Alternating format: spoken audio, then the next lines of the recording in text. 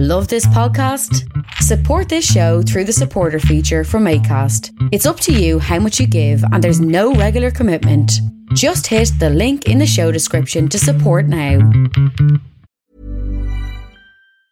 Hey, I'm Ryan Reynolds. Recently, I asked Mint Mobile's legal team if big wireless companies are allowed to raise prices due to inflation. They said yes. And then when I asked if raising prices technically violates those onerous two-year contracts, they said, "What the f*** are you talking about, you insane Hollywood ass?" So to recap, we're cutting the price of Mint Unlimited from $30 a month to just $15 a month. Give it a try at mintmobile.com/switch. $45 up front for 3 months plus taxes and fees. Promo rate for new customers for limited time. Unlimited more than 40 gigabytes per month. Slows full terms at mintmobile.com. I'm Sandra, and I'm just the professional your small business was looking for. But you didn't hire me because you didn't use LinkedIn Jobs. LinkedIn has professionals you can't find anywhere else, including those who aren't actively looking for a new job, but might be open to the perfect role, like me. In a given month, over 70% of LinkedIn users don't visit other leading job sites. So if you're not looking on LinkedIn, you'll miss out on great candidates like Sandra. Start hiring professionals like a professional. Post your free job on linkedin.com/spoken today. Creative Control with Vish Khanna. On this episode, Matt Anderson joins me for a conversation about his life and his work and his new album, Weightless, and also some of the 300,000 music festivals he's playing over the next few weeks. And I gotta say, I don't know that much about Matt. I've seen him kind of incidentally at a music festival in Guelph called the Hillside Festival, which he's playing again July 25th. But otherwise, I just don't know that much about him. So I just asked him some pretty straight-up questions about his life and work, and here it is. This is just me and him talking. You're also going to hear the title track from his new album, Weightless. My cat Gary makes a brief appearance. He just wants out. He just wants out of the house. Otherwise, pretty normal show. Here it is, myself, Matt Anderson, and my cat Gary.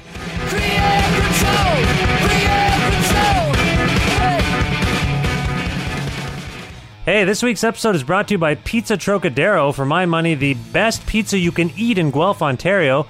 A proud independent family business run by a punk rocker, Trocadero only uses a rich array of fresh ingredients cut by hand and homemade dough made daily, all baked to perfection inside of a stone oven.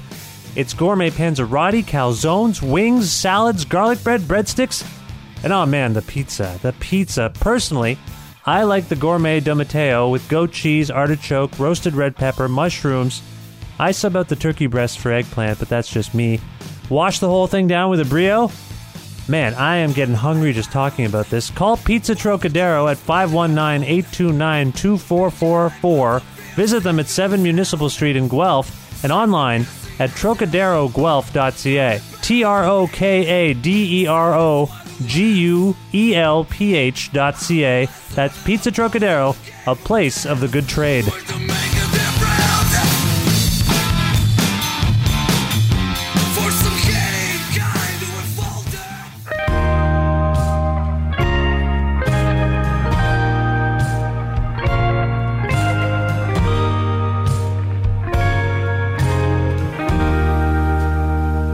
Drift away from your worry. Drift away from all your cares. The storm is raging, it'll be over soon. Let it go and drift away. Matt Anderson has earned a reputation for being one of the most powerful live soul and rock performers of his generation. The New Brunswick native has released 7 albums and toured the world over, quietly gaining an army of loyal fans who gravitate to his rumbling voice, accomplished guitar playing, and vivid lyricism. Though he's impressed audiences on his own, his latest album is boldly produced by Los Lobos' Steve Berlin and features fully fleshed out arrangements that his touring band, the Melatones, have been bringing to life over the past few months at headlining shows and opening tour dates for Buddy Guy and Los Lobos, among others. This latest batch of songs also features songwriting collaborations with Joel Plaskett, David Miles, Tom Wilson, Dave Gunning, and Keith Mullins, among others. Anderson's new album is called Weightless. It's out now via True North Records, and it brings Anderson to music festivals across Canada in the coming weeks, including Guelph's Hillside Festival on July 25th. Here to discuss this further is Matt Anderson. Hi, Matt. How you doing? Good. How are you doing? I'm very well. Where in the world are you, Matt? I am in Ottawa right now. Ottawa, Ontario. That's the nation's capital. Are you aware of that, Matt? I am aware of that, yes. What's it like in Ottawa? It's pretty gorgeous out here today. Playing a show in Perth, Ontario tomorrow night. So just doing some running around and getting some stuff done before we head in there. So. Now, where do you play in Ottawa? Where does a guy like you play in Ottawa? Just a couple weeks ago, we played the Blues Fest, and back in February, I played a show at the NAC. Oh, okay, cool. That's the National Arts Center? It is, yeah. Oh, I got that right. I'm not always the best with acronyms, Matt. That's all right. Now, I want to ask you about Weightless. It features many collaborations. As I mentioned, you worked with Steve Berlin. I'm curious what prompted these choices for you. Steve was a suggestion of my manager, and I had heard Steve's name a lot, but never actually looked into what he's done. And then I started to look up what he worked on. I realized I had a whole bunch of his albums that he produced in my collection at home. So it was really cool to work with him. And then as far as the songwriting collaborations, it's people I want to work with for a long time. Some really good friends of mine that I always have those conversations. Let's try and write sometime. That it kind of just blows over, but. Actually made a point of getting in there and hooking up, so it was great. It was really relaxing. Like Dave Gunning came to my house, we just hung out a bit, and had a nice supper and wrote a couple songs. And I visited Tom Wilson and Susie Binnick on the same day. Just kind of drove around, and just kind of started pretty relaxed. It was really nice. There was none of that awkward trying to get to know each other before you play. It was pretty cool. Right. Now you knew Steve's work. I understand you were a big fan of the Tragically Hip album Phantom Power, which Steve produced, but you didn't even know he'd produced it. Yeah, production wasn't something I really paid attention to a lot when I was younger. So, that's always been, I've always loved that album by the Hip, and I love the sounds on it for sure. It was really cool to find out that Steve worked on that one. Did you pick his brain about that record at all when you began working together?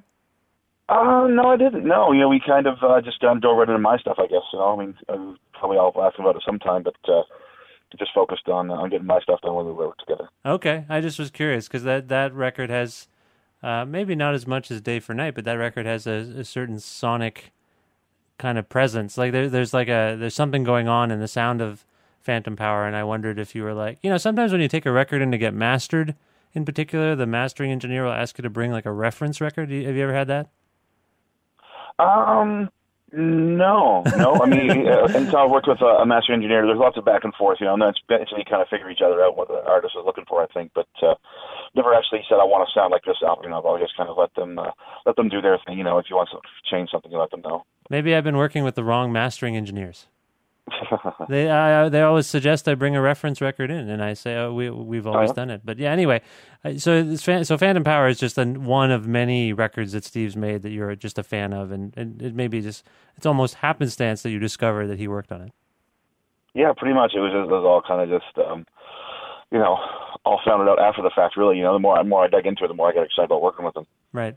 Now, Plaskett, among the people you work with, Joel Plaskett, and I understand that Joel, from what I'm a huge fan of Joel's. I've followed his career since I was a kid, and he was a kid back in Thrush Hermit and whatnot. But he is pretty good at isolating hooks, and then more so in his solo stuff. He gets fixated, I think, on like certain words and how catchy and infectious they might be if he kind of phrases them a certain way. The songs you worked with Joel, did you discover that about him?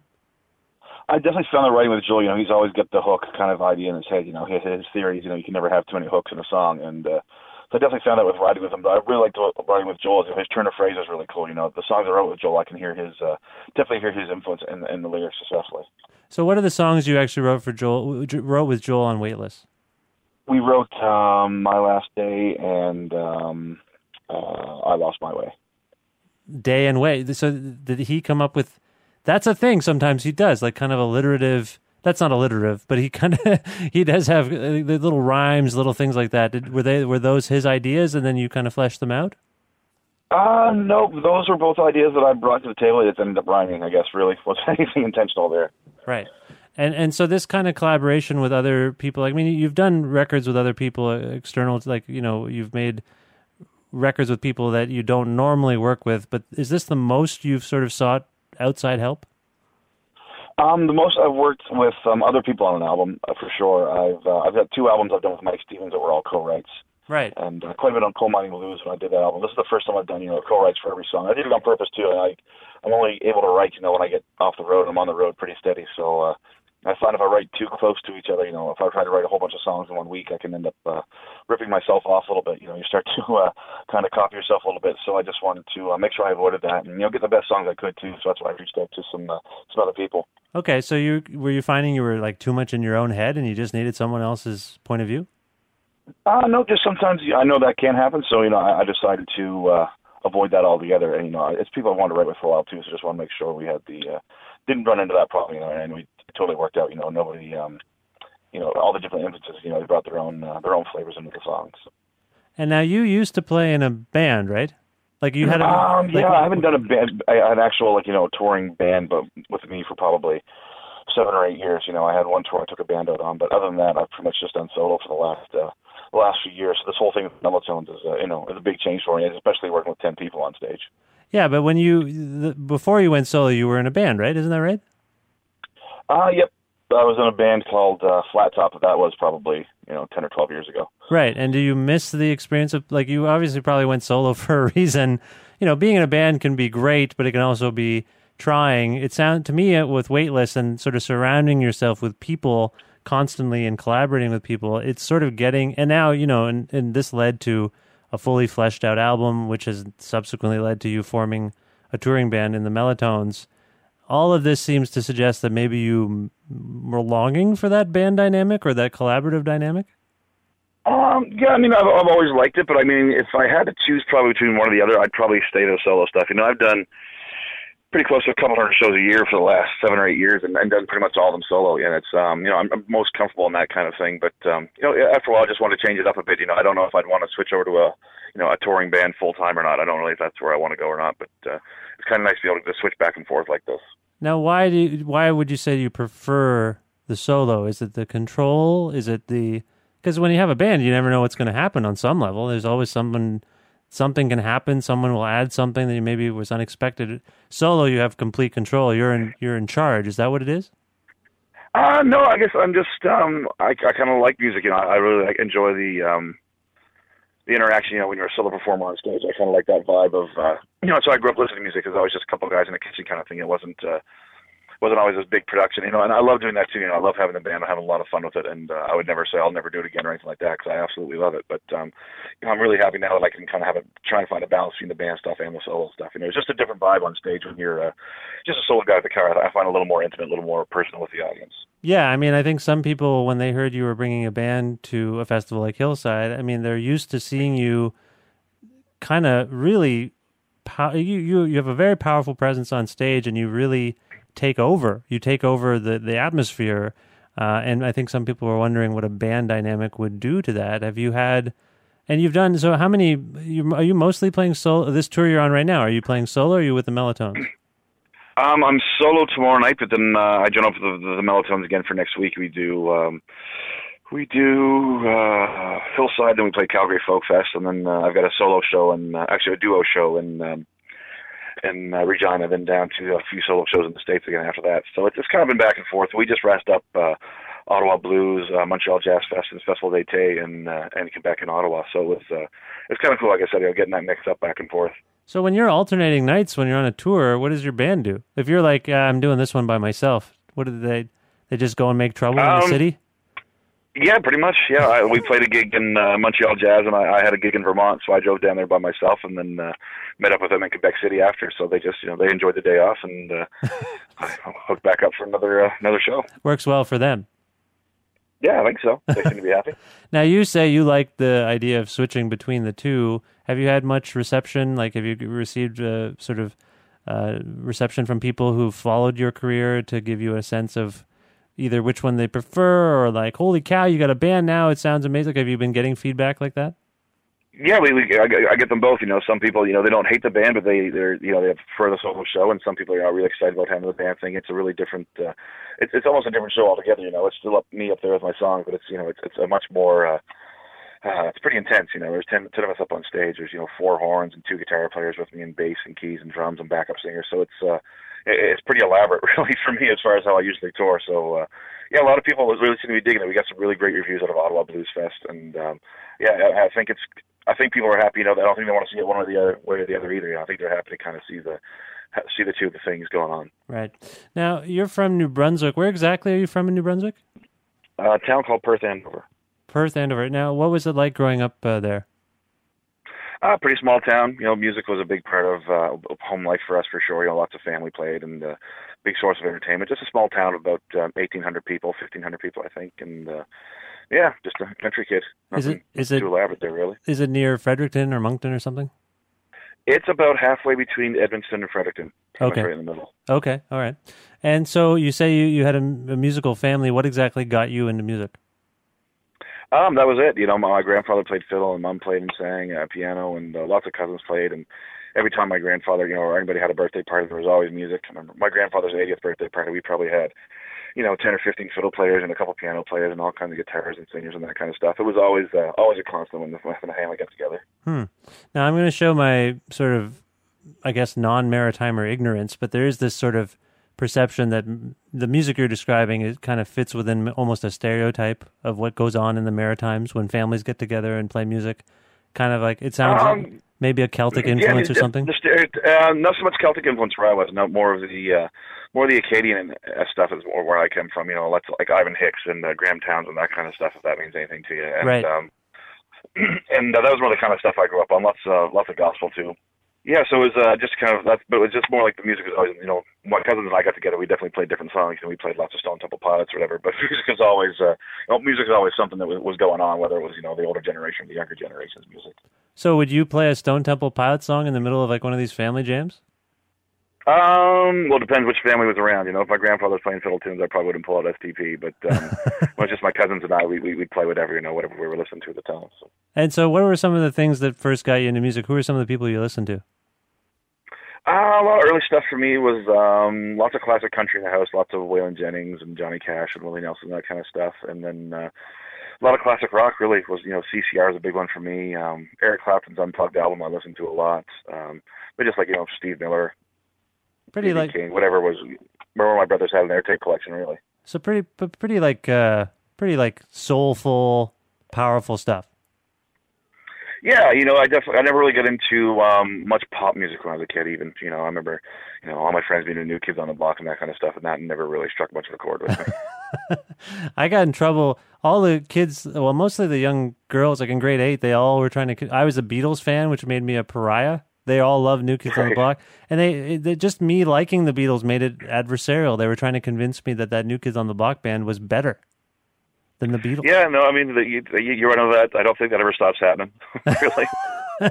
Yeah, I don't know. It was a weird thing, and now those people have kind of come around to my way of thinking. And I'm sure some of the people you grew up with would be like, you know what? I thought about it. CCR might be better than New Kids on the Block. Yeah, no, there's definitely a lot of people who, I think they have some embarrassing tapes in their collection, no doubt. I'm not excluding myself from that too, but I'm just saying. Now, you have been associated with the blues. You've won blues awards.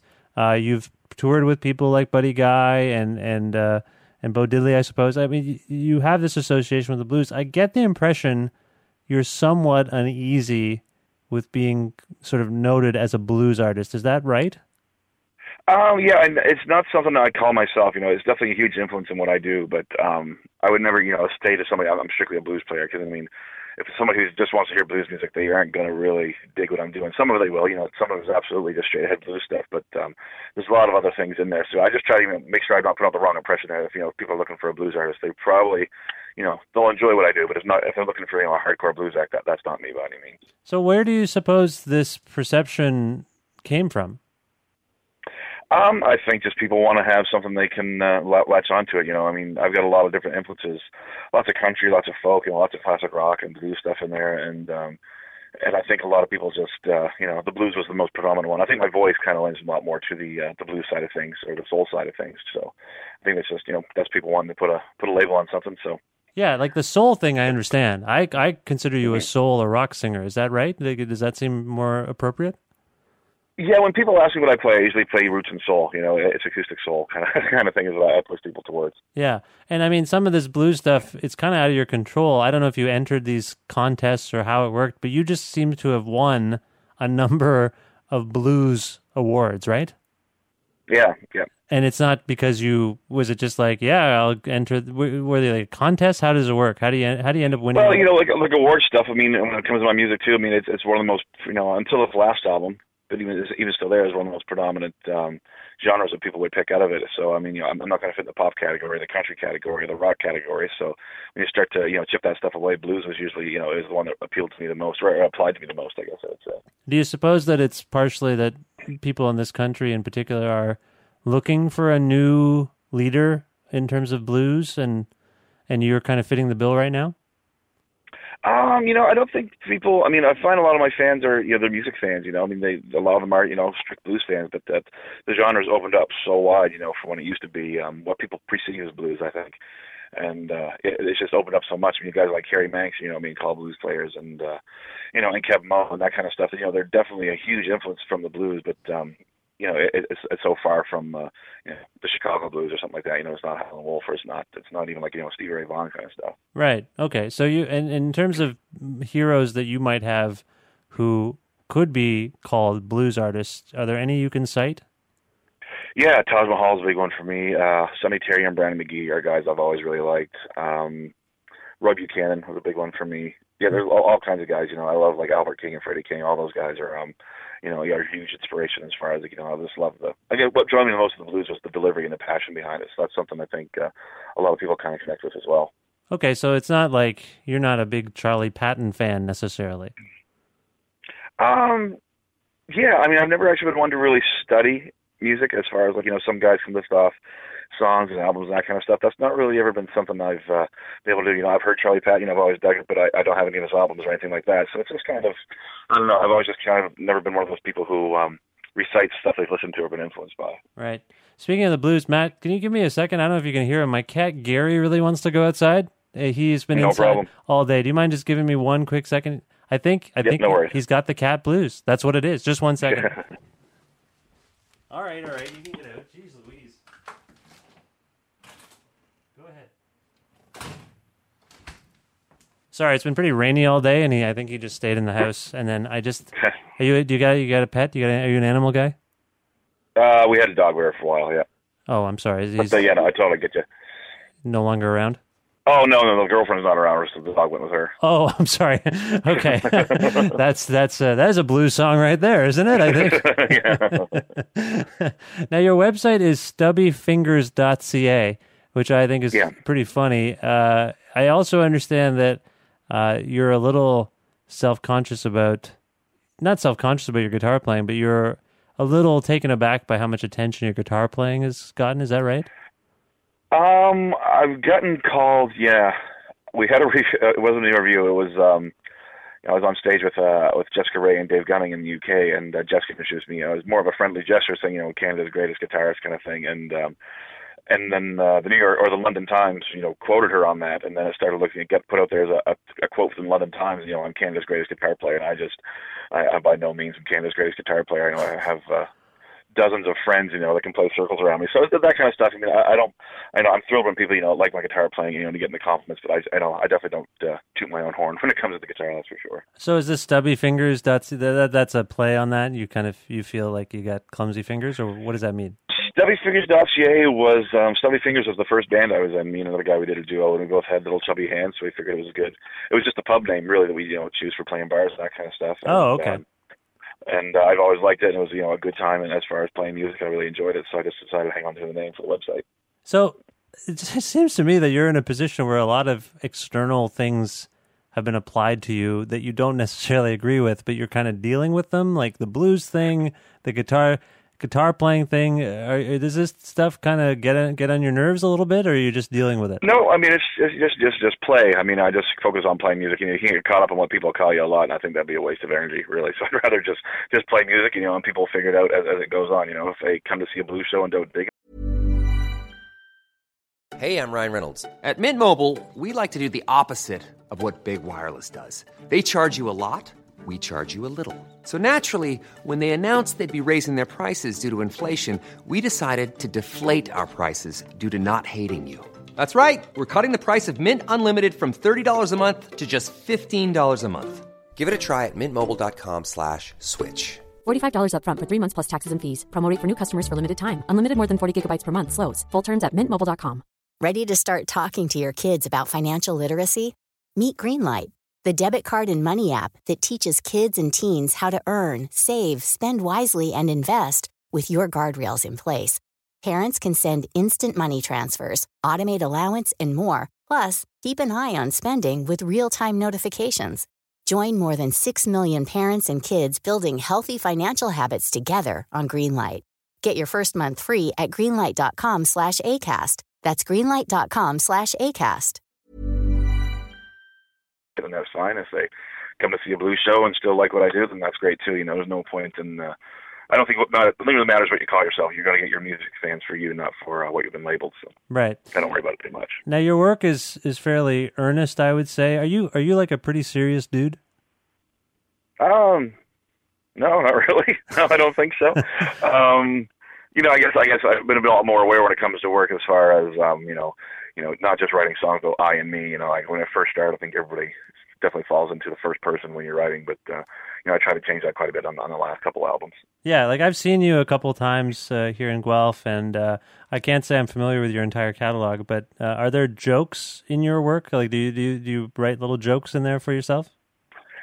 Not a whole lot in the songs. There's usually a pretty good little, funny story that's kind of sparked a lot of the songs, and I try to keep things pretty light on stage too. You don't want it to be a big Debbie Downer kind of show, so. And a lot of situations, that you have to deal with, you've got to laugh about. So I don't have a hard time doing that. Well, you seem like a good-natured guy, and I think if you really want to shake this blues thing, you could tell some jokes. You could be like the funny sad guy. You'd be like the funny clown. No, the sad what? No, the sad clown? No, the sad clown. Yeah, you could be like a sad clown. That's what I meant. I'm not trying to give you career advice. You're doing quite well on your own, but it just seems like I get the impression that you're kind of a fun guy, but your songs are super earnest and serious in some ways. Yeah, I guess it depends on how you take it. I mean, I'm not trying, to change anybody's mind about anything, or, some of the topics, especially on, one of the songs, I guess, on A Weightless, I think, The Fight was one is probably the most serious song I've written in a long time. It's all about, big money kind of destroying our health, to kind of have money kind of thing. So, right. To have thick in their pockets. So that's probably the most, serious thing we've talked about, but coal mining blues too is definitely a heavy topic. But I don't know. I guess lots of times too, there's different things. Some things you just kind of pass off as everyday life, and sometimes things take a little bit more, deserve a little bit more attention, maybe. City of Dreams, I think, is that one of the songs you just mentioned? City of Dreams as well. Yeah, that was one I wrote with Tom, and that was all about Detroit. That was our inspiration for that one. Detroit had just declared bankruptcy not too long before he wrote that song, and it was kind of. We looked up online, with different things people had written about Detroit, and one was it was going to be the city of dreams with all the money, being there and that kind of stuff. So that was kind of the blue collar holler, I guess, as far as we were concerned. A shout out to the union workers. Yeah, no, and I mean, I think these are all totally valid things to talk about, and I'm not trying to suggest you should make an album full of joke songs, but I sometimes wonder what people are like when you hear your record. When I hear Weightless, it's a very powerful thing, but I also wonder. What does Matt Anderson do for fun? That's what I think sometimes when I hear some of these songs. What is he just when he's kicking back and not writing these serious songs? Like, what is he doing? What do you do for fun, Matt? I just what everybody else does. Just hang out with my friends. I don't get a whole lot of downtime, so I just try to do home stuff for when I get home. And other than that, I love playing. We always have lots of laughs on the road. Lots of laughs with the audience too. Like I said, my show is pretty. As far as maybe some of the song topics are serious, but the show is pretty lighthearted. I think it's a lot of fun. It's not an intense show. I don't try to leave people, scratching their heads too much trying to figure out what just happened. I'd rather people just have a good time. Yeah, you don't seem like you're fairly direct that way. You're not into kind of abstraction particularly. I mean, I think your songs have an artfulness to them, but they're fairly. You're trying to keep it relatively plain spoken on some level. Yeah, that's the kind of writing I enjoy the most. I'm totally understand that people can interpret songs in their own language. I'm totally cool with it, and that's happened with my songs a lot. But I don't really enjoy listening to music that I have no idea what I just listened to. You know, I mean, or having to think about it too much or too abstract from that. You know, I think if you're writing a song, you want people to. I don't like when it's too cerebral, I guess. I think of songwriting and playing for people almost like a conversation. You would never talk to somebody in the way some people write, I think, so abstract that they really can't even enjoy listening to you. So. I appreciate that. Now, on that thread, is there an artist that everyone is always on you to get behind or get into, and you're just like, I tried it, I can't do it. I can't figure out what's going on and doesn't speak to me. Is there someone like that that's currently, you're just like, what the hell? There's a whole movement really that's kind of got me that way. The whole Mumford & Sons, Lumineers kind of stuff. I really doesn't really do anything for me. You know, I can appreciate that. You know how people do, but it really doesn't. And I've tried. You know, it's one of the things I've really tried to get into that kind of stuff. That whole I don't know, folk rock kind of thing that's kind of coming out, I guess, wherever it is, and it really just doesn't grab me in any way. Now, is that because of the lyrical content or just the presentation? Lyrical content is definitely there, and the arrangements of the songs, you know, it kind of turns. My brother always called it the Wilson Phillips syndrome. You know, all the songs start to sound the same after a while, and especially not even within one band. You know, within groups, it starts to just sound like it's kind of gone the way of country music has in a way. You know, it's the same topic and you know, just a different person wearing the cowboy hat. You know, I find a lot of that is going on. So now it's plaid shirts. Okay. That's the only difference in bare feet. So, I mean, that's interesting. I was asking you for like an example of something a little heady, a little like, you know, maybe holier than thou, but you're actually suggesting a couple of bands and a movement that seems to be simplifying a whole kind of music. Yeah, it's simplifying it to a point where it's not, I don't know, I think they're playing the lowest common denominator is kind of what it feels like to me. I guess it's just kind of not putting a whole lot of themselves into it, feels like it to me. I mean, obviously some people are really grabbing onto it and it's connecting with them, so it could easily just be me. But yeah, it doesn't really, nothing there that makes me want to turn it up by any means. Okay, all right. I was just curious about that. That's interesting. Now, you've been really diplomatic throughout our conversation about how you're perceived and what people bring to your music. You know, it's kind of up to them. I feel like there is a perception that, I mean, you've done really well in sort of the Canadian folk music circuit. CBC is behind you, and these things can be double-edged swords. I think you can get pigeonholed as, oh yeah, that's that folk festival guy. Everyone always likes that guy at the folk festivals. Oh yeah, CBC always plays the hell out of that guy. Does that stuff are you kind of cognizant or conscious of that, or that kind of stuff? Does that get to you? No, I mean, there's definitely a lot of, you know, when people hear my name, I know it definitely pops up as the blues guy kind of thing. So we're trying to shake that off for sure. You know, but other than that, you know, I mean, people talking about being able to hear you lots is all good. But that's one of the reasons I stay on the road so much, is to make sure people aren't you know, build my fan base through playing, I think, more than through outside support. You know, I've definitely had some really great things. You know, touring with the Vinyl Cafe was great. You know, Stuart put me in front of, you know, 50,000 people in one run, which is amazing. But you know, it's also gone to the point where, you know, the first time I toured after that show, I played the Centrepoint Theatre, you know, and then we had a really great crowd there, and then you know, moved up to the NAC, and the same thing in Toronto. You know, the first time I played a gig in Toronto, I played downtown, and Yonge and Dundas Square, had a bunch of people on their lunch break, you know, eating hot dogs and salads and stuff, just walking around. And then you know, just back in March, we sold out Massey Hall, so it's all been through without, you know, support through radio, but it hasn't been. I guess I've done a lot more grassroots. I feel like, you know, I've built my own audience outside of, you know, through a live show more than like, you know, outside of radio and TV and that kind of stuff. No, definitely, and you know, you're getting everything you deserve. I can totally hear that. I guess one of the sort of subtext of my question also has to do with just being a Canadian artist. I mean, I think you've gotten a lot of support from people that want to champion you in this country, but how are you finding the transition outside of Canada? You mentioned that you were mentioned in the London Times. That's pretty exciting. Most Canadian artists would lose their minds over that kind of coverage. How are you finding things going outside of Canada for you and your music? The same way. You know, it's we're building up grassroots, so it's taking a lot more of it takes a lot of road work. You know, a lot of hands-on actually getting in front of people. But that's how I like how doing it too. You know, I mean, it's great. You know, in the States we're starting to get a lot of really cool opening slots. You know, opening for Buddy Guy and Los Lobos and Johnny Lang and that kind of stuff, which is really great to get in front of people. We're finding it's slowly building the same way it did in Canada, you know, getting some really cool spots at festivals and that kind of stuff. That you know, it's slowly growing, but it's growing. So that's the goal. Right. And so part of that double-edged sword that I was alluding to earlier is that sometimes as you gain a reputation outside of the country, sometimes these people that have been supporting you start to, pull back a little bit because they, I think part of that initial support is to get you, tell everyone about you. And then when everyone knows about you, there's that backlash thing that starts to happen, particularly, I think, in Canada. Do you know what I'm talking about? No, I definitely think that can happen, but I think a lot of that depends on people really believing in it or not. I think the people who really want to see you do well are going to be there when you do well and still be behind you. It's, I guess trying to think of people at home, like Great Big Sea, I guess would be a cool example of that.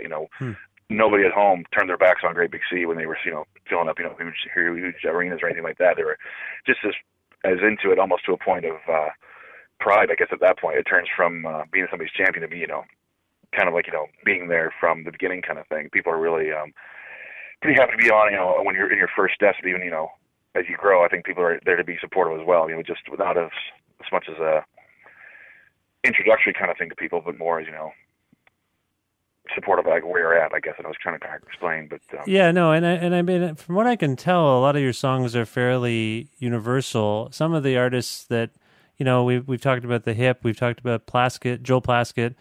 These are folks that have really figured out that Canada is their home.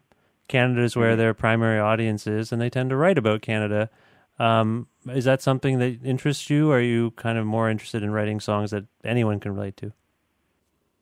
I found that it doesn't really matter where you write about for the most part, but you can still have people connect to it. I mean, how many Canadians would love hearing, Country Grows by John Denver? There's has absolutely no reference to Canada whatsoever, but, that kind of stuff. And I think, I've learned after playing that no matter how personally you feel experiences, or somebody who's gone through the exact same thing. Really, it seems like the world's too big for you to be the only person who's experienced anything. So, and I love that Joel does that, and a few of the tunes we focus on that, like Alberta Gold. Yeah.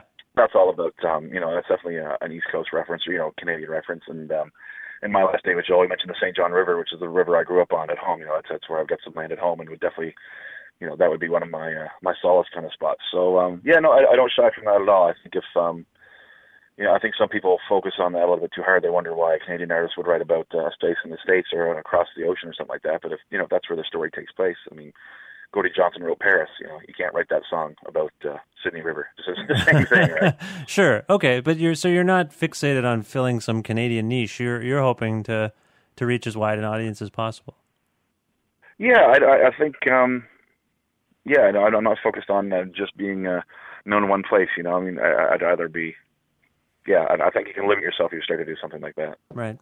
Well, I'm glad you're aware of that, because I do think that some fans sometimes don't see the long view on that, They're mostly, I've had experiences where, Canadian music fans that's it. They don't care about bands from anywhere but Canada, and I think that's unfortunate to close yourself off. Yeah, no, I mean, it's double-edged, like you said. It's really great that they support just Canadian acts. At the same time, they're missing out on some really great things. It could just be, 15 minutes across the border, right? Right.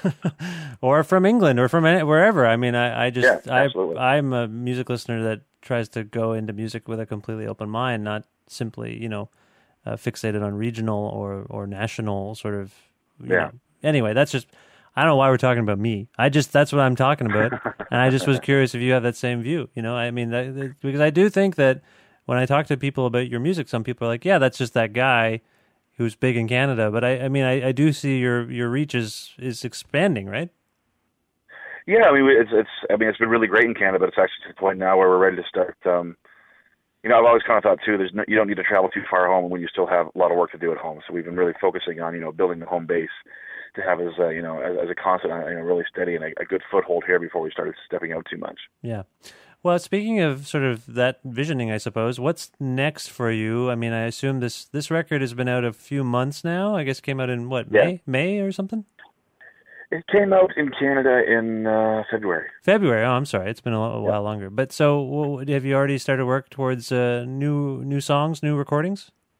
No, not yet. Nope. I've just been on the road steady. We've put about 50,000 kilometers on the truck since January, and I don't know, I've played well over 100 shows already this year, so it's it's just been busy on the road right now. I mean, I'm definitely starting to kind of get the idea of I'd like to do some writing soon, but as the year looks right now, I'm booked up solid for the whole year pretty much. You're a guy that needs to be in one place, sort of dedicated to writing to get it done?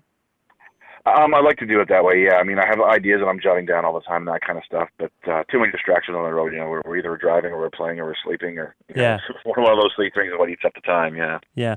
You mentioned a truck. You're driving around in a truck? For the most part, yeah. We did all the touring across the States and Canada for the first 5.5 months was in my truck. What kind of truck do you got? I got an F-150, just a big crew cab. You got like a pickup truck, basically? Yep. Wow. That's pretty cool. That's not the whole band, though. No, when we do the band stuff, we either flying in or out, but it was just been, for the most part of the tour, for the first part of the year, first 6 months, I guess, has been just my sound man and I. So. But I'm not trying to tell you your business, Matt, but do you really need a big truck? That's got to be a gas guzzler for all those kilometers.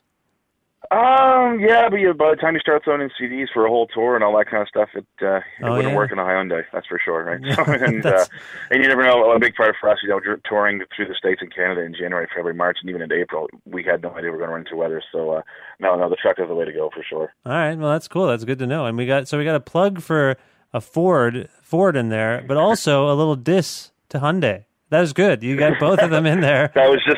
That's merely a size issue. I've rented them lots, and I haven't needed it all. But the truck it's been great. It's been our little buddy for the last few months. So. All right, well, good for you. So yeah, just road work, and then when you settle down, if and when you ever settle down, you'll start writing again.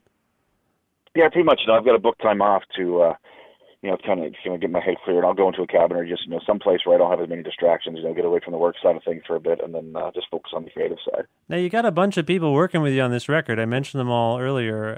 Do you got to return some favors? Do you got to be on their records?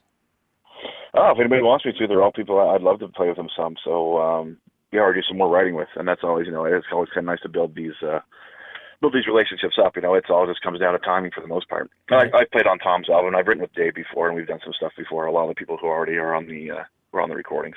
Well, good for you. No, that's good. That's good. Well, once again, Matt Anderson's new album is called Weightless. It's out now via True North Records, and he's touring music festivals across Canada in the coming weeks, including the Hillside Festival, the Calgary Folk Festival. He's playing a show at Echo Beach on July 31st, the Newfoundland and Labrador Folk Festival, Burnaby Blues and Roots Festival. My God, lots of kilometers on this truck of yours. I got to tell you, Matt. You got the Regina Folk Festival, the Confederation Landing Park on August 16th. That is the anniversary of Elvis's death. I don't know if you're planning to do any Elvis songs. I could do an Elvis song. I'm just throwing that out there. I didn't know that. Yeah, that'll be the 37th anniversary, I guess. Yeah, that's right. There you go. There's a little trivia for you, Matt. Very good. And then in September 10th, the Harvest Jazz and Blues Festival. For more information about all these things, stubbyfingers.ca. Now, Matt, before we go, is there a song from Weightless we can play for folks? Let's do the title track, Weightless. Weightless? Okay, why did that one come to mind? That one's, it's the first one we started the show with the band. It's just a really cool, I think it really sets the tone for the whole album really well. And, also it was a title track off the album because it's kind of where I'm at career-wise. It was kind of putting a bit of leap in faith and just taking a step forward and, get out of my comfort zone a little bit. So I think that's a good one to go with. All right. No, that's cool. Here it is. This is Matt Anderson with Weightless. So, Matt, it was a pleasure speaking with you, and I hope we can chat again, and best of luck with everything. All right. Thanks very much.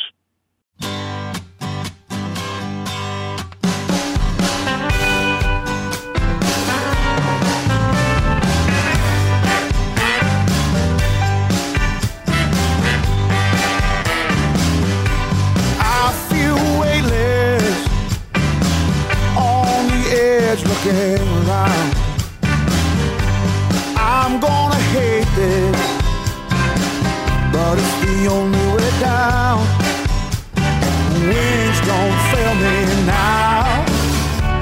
Wings don't fail me now. I should follow the path less tread, not wait for tomorrow. One more night in my bed. Wings don't fail me now. Wings don't fail me now. It's a leap of faith. Leave it up to grace. No more counting down the days till I fly, till I fly, till I fly.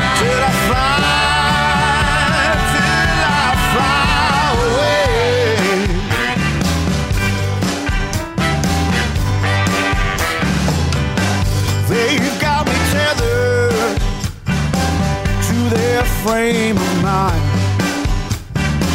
Try to clip my feathers, try to keep me from flying. Wings don't fail me now. Wings don't fail me now. It's a leap of faith. Leave it up to grace. No more counting down the days till I fly, till I fly, till I fly, till I fly away.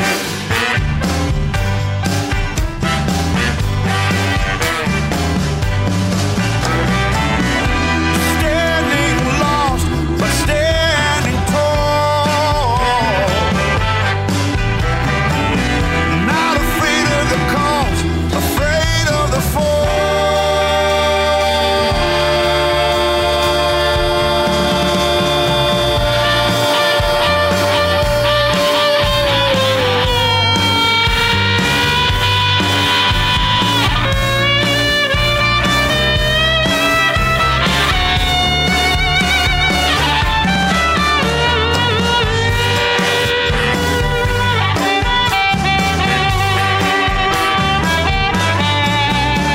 breathless.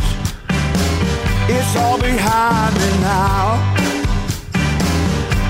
I can't stop this. My feet have left the ground. Wings don't fail me now. Wings don't fail me now.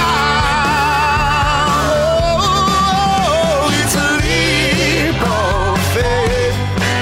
Leave it up to grace. No more counting down the days till I fly, till I fly, till I fly, till I fly away.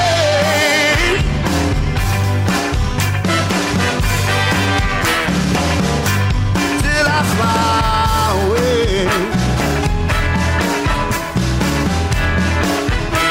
Till I fly away.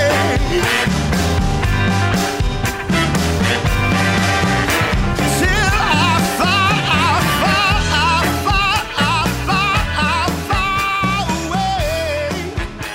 Till I fly away.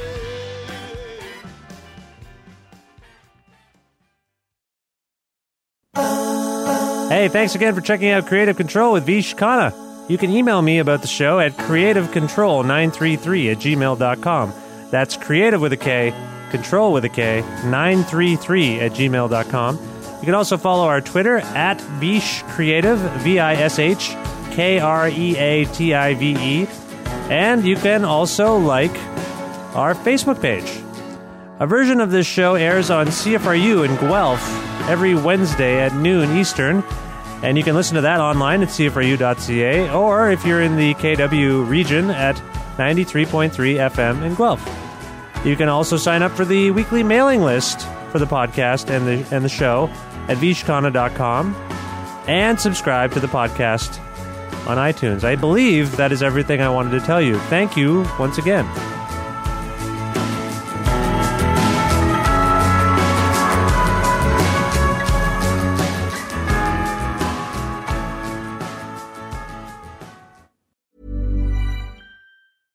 Imagine the softest sheets you've ever felt. Now imagine them getting even softer over time. That's what you'll feel with Boll & Branch's organic cotton sheets. In a recent customer survey, 96% replied that Boll & Branch sheets get softer with every wash. Start getting your best night's sleep in these sheets that get softer and softer for years to come. Try their sheets with a 30-night guarantee. Plus, get 15% off your first order at bollandbranch.com. Code BUTTERY. Exclusions apply. See site for details.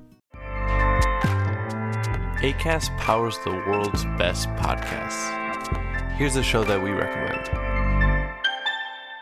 The Real Housewives is a guilty pleasure for most, but if you're looking to not feel guilty about that pleasure, tune in to Everything Iconic with me, Danny Pellegrino, where I break down all the messy moments and behind-the-scenes antics of Bravo's popular franchise. And on Everything Iconic, I also interview celebrity guests like Kelly Ripa, Keke Palmer, Drew Barrymore, Cameron Diaz, and more about their guilty pleasures, their past work, and so much more. So if you're pop culture obsessed and find yourself watching way too much reality TV like me, tune in to Everything Iconic with Danny Pellegrino, wherever you listen to podcasts. Acast helps creators launch, grow, and monetize their podcasts everywhere. Acast.com.